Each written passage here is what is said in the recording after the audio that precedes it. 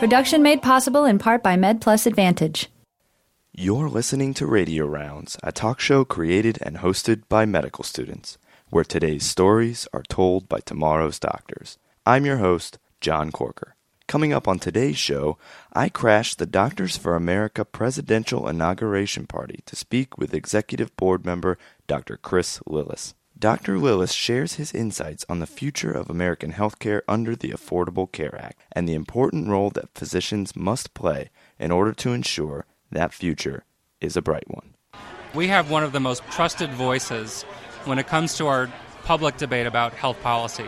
We are on the front lines. We are the ones taking care of patients. And we need to be comfortable and empowered to use our voices to make sure legislators who might not have our perspective, our clinical perspective, to become involved in the public debate. More from our conversation with Doctors for America Executive Board member Dr. Chris Lillis, right now on Radio Rounds.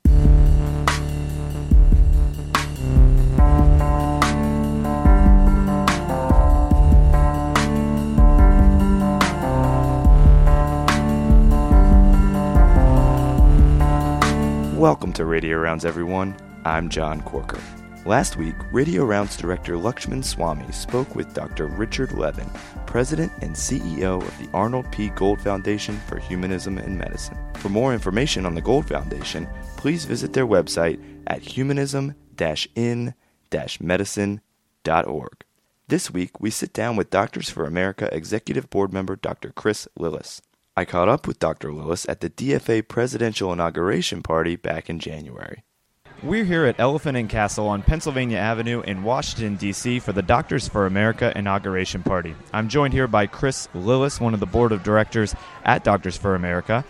Chris, thanks for joining us on Radio Rounds today. Thanks so much. It's fun to meet you. It's good to meet you, too, and I understand that you're a physician. Do you practice here in town? I practice in Fredericksberg, Virginia. It's about an hour south of Washington, D.C. And paint the picture for us tonight. Describe the excitement in the room here at the inauguration party. The excitement tonight is very typical of our Doctors for America gatherings. We have an annual leadership conference where people from all over the country tend to get together and strategize how we can help improve healthcare in the United States. But tonight we're coming to celebrate all the accomplishments of the last 4 years. We've been strong advocates of the Affordable Care Act, seeing the Affordable Care Act pass in 2010, and then the victory with the Supreme Court ruling the law constitutional. We're celebrating all that's been accomplished in the last 4 years, and we're looking forward to the future. You mentioned the important Supreme Court decision this past summer, basically saying that the law's main tenet, the individual mandate, was in fact constitutional. One thing that they did change, though, was they didn't allow the government to require states to expand Medicaid. Describe for us some of the challenges that decision has posed for implementation of the law. No, I appreciate the question because I think that's going to be the next significant priority for Doctors for America in 2013. As of this moment, a minority of states across the country have accepted the Medicaid expansion dollars, whereas a small minority of states have also rejected the Medicaid expansion, and several states are on the fence. Our challenge in 2013 is to describe not only the human benefits, covering millions more people in terms of having access to health care, but also touting the financial benefits to each individual state. Having federal dollars to help cover uninsured will lift the burden from physicians and hospitals who currently are providing uncompensated care. It'll create new jobs because as we enroll more people in health insurance, there will be a greater need for more nurses, more doctors, more ancillary services to help serve those people and their medical needs. And one thing that hospitals willingly gave up in the negotiations for the Affordable Care Act, in expectation that they would have more paying Medicaid patients when this law was implemented, were their disproportionate share hospital payments, or DSH payments as they're referred to in the media. Basically, those are extra payments through Medicaid to hospitals that provide a disproportionate share of care to uninsured patients, specifically underrepresented patients. So for teaching hospitals and large hospitals that typically have received those payments in states where the governors are refusing federal funding for Medicaid expansion. Describe the pickle, if you will, that they're left in. Yeah, there are several types of hospitals right now who are in a pickle, as you described it. County hospitals that are largely funded through local governments, inner city hospitals, and teaching hospitals, as you mentioned.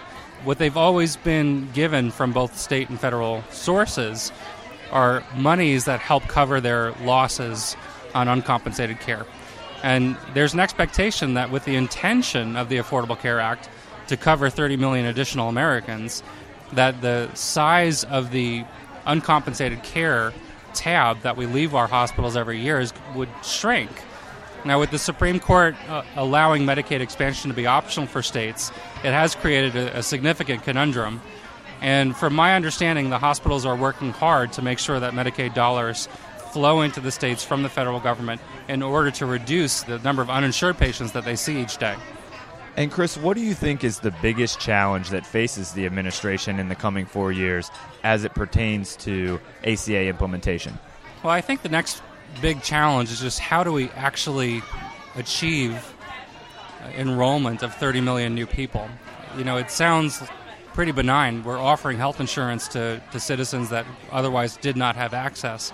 But the truth is there's a great bit of work that has to go into building the exchanges for private health insurance, ramping up the capabilities of state Medicaid offices to make sure that they can handle the new numbers of patients. You know, a place like Texas, there are 1 million citizens in Texas who can benefit from Medicaid expansion. In my home state of Virginia, it's about 400,000 people. Each state is different in its size, but places like Texas and California are going to have significant challenges just with the vast number of patients who will be eligible.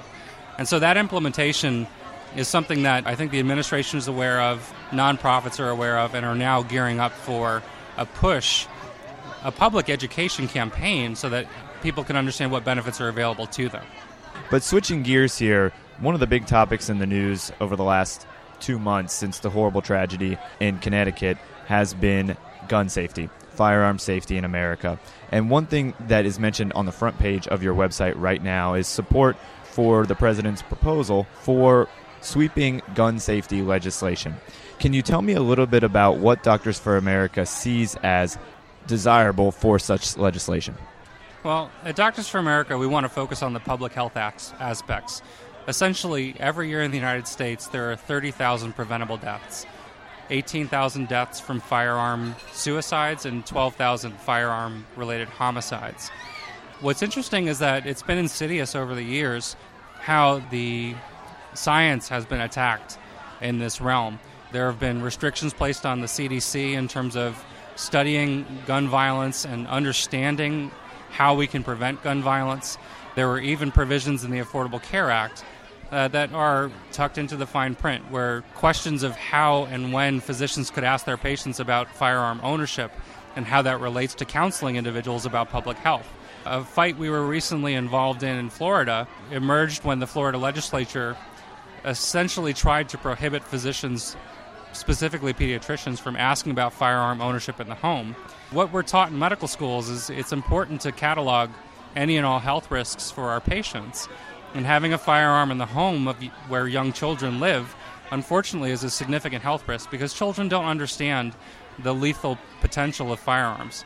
As physicians, we need to be able to counsel our patients about responsible gun ownership, safe gun ownership, preventing unwanted homicides, suicides, and even accidental deaths.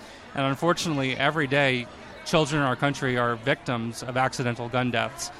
And we want to be a part of that education campaign to foster responsible gun ownership and hopefully also to see the lethal potential of individuals who are intent on committing mass homicides to have limited potential. So fewer assault rifles and fewer magazines filled with 50 and 30 rounds. So this is something that's going to take a broad efforts in the realm of improved mental health safety nets to make sure that individuals have treatment they need, but also attack this from a scientific perspective, make sure we understand all of the elements that have led to the sad fact that we've lost more Americans to accidental homicide and suicide gun violence in this country than we have in all of the wars combined since World War II. Where does that Florida gun gag legislation stand right now? What is its status? To the best of my recollection, that legislative item was defeated. And it's an important point that physicians have nothing coming in between the physician-patient relationship. Unfortunately, I think legislators who don't have experience in the exam room sometimes are pursuing an ideological agenda when they're not taking into account the sanctity of the physician-patient relationship. And so a good deal of our campaign in Florida had to deal with protecting physicians' First Amendment rights and making sure we have the ability to counsel our patients appropriately. And what's interesting is that opponents of the administration's proposals in terms of gun safety legislation are taking the tack now to accuse physicians of being co-opted to be an arm of the government, essentially to be cataloging gun owners in some seditious way. But that's not the case at all. In fact, physicians just want to uphold the well-being of their patients as a primary motivator. And understanding of firearms in the home and counseling gun safety is simply meeting our objectives of protecting the health of our patients. Chris, as a practicing physician, have you ever had a circumstance where you had to counsel a patient on gun safety and where you felt that information was really important to your treatment plan for the patient? I think the most common circumstance that I encounter, and it's unfortunately on a fairly routine basis, are with my patients who are clinically depressed, suffering an episode of major depression. Understanding if there's a firearm in the home helps me understand what the absolute risk is to my patients. Unfortunately, sometimes with clinical depression and other mental illnesses, homicidal thoughts come about. And again, understanding if there's the lethal potential of a firearm in the home is critical to how I counsel the patient to move forward. Is a psychiatric hospitalization necessary just to protect the health and well-being of my patient and their family around them? So yes, this is a common circumstance because the rate of depression in the United States is significant, and rates of mental illness, and certainly those without access to mental health services, it's really a profound problem right now. And you bring up a really important piece of this issue in mental health coverage in the United States. Where do some of the cracks or deficiencies lie in our mental health system, and how can we specifically work towards shoring those up? Well, I think there's a number of provisions that we need to seek vigorously. One is a so-called mental health parity. Right now, someone like myself, a primary care physician, is likely paid significantly more per encounter than a psychologist or a psychiatrist who's providing mental health services to our same patients, our shared patients. I think when we think about the uninsured, their access to mental health services is based solely on the generosity of local organizations like churches and free mental health clinics that provide it. There are huge cracks in that safety net. And patients who, especially in the very, very rare circumstance of paranoid schizophrenics who tend to have very violent ideations, they're often victims of homelessness. They're victims of extreme poverty because for a variety of circumstances they ended up on their own. And without having a mechanism to provide them mental health services, it's a huge gap. We really appreciate you taking the time out of this great Doctors for America party to talk to us today on Radio Rounds. But what can doctors in America get excited about? Physicians in training, everybody involved with healthcare. What can we be excited about for Obama's second term? We're a nonpartisan organization, and so what I want to encourage all medical students, physicians in training, and practicing physicians is that we have one of the most trusted voices when it comes to our public debate about health policy. We are on the front lines. We are the ones taking care of patients. And we need to be comfortable and empowered to use our voices to make sure legislators who might not have our perspective, our clinical perspective, to become involved in the public debate. We can do a great deal better with educating the public about the benefits of prevention, about the benefits of coordinated care, about the benefits of good regular behaviors, things like diet and exercise. It's amazing that some very simple measures could potentially eliminate 75% of the healthcare spending we do in this country. And yet we have a lot of national conversations around the deficit and debt, when the truth is it's our healthcare spending that's going to bankrupt us. So physicians, medical students, residents, fellows, getting involved in the debate is really the most critical piece, regardless of your political persuasion or ideological background. But to bring constructive suggestions to the table to not only help the health of our population, but the fiscal health of our nation, I think is the prime motivator for Doctors for America. And we're excited to be a vehicle for clinicians when they want to help improve the health of their communities. Chris, thanks again for joining us on Radio Rounds, and enjoy the rest of this historic evening. Thanks so much. We're looking forward to this. We've been working very hard, and tonight I think it's just about enjoying each other's company and getting reconnected from my colleagues across the country. You're listening to Radio Rounds, and I'm John Corker. That was Dr. Chris Lillis, Executive Board Member for Doctors for America.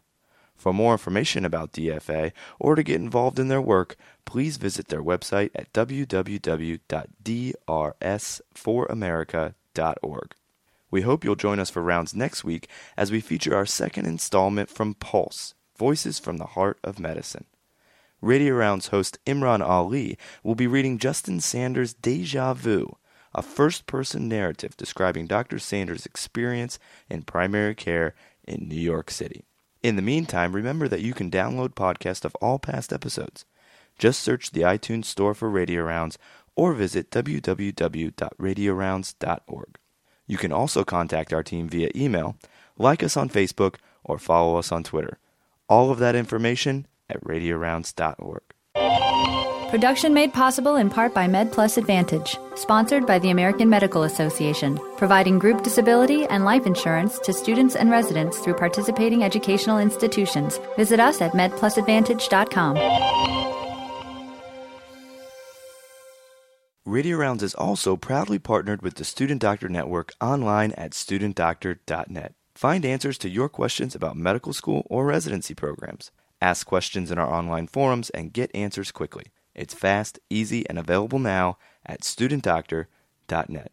Of course, please remember that the views and opinions expressed on Radio Rounds are not representative of the views and opinions of the partners of Radio Rounds or of the Wright State University Boonshoff School of Medicine. Thanks so much for joining us, everyone, and have a great week. For our entire staff here at Radio Rounds, I'm John Corker, and one day, I'll be your doctor.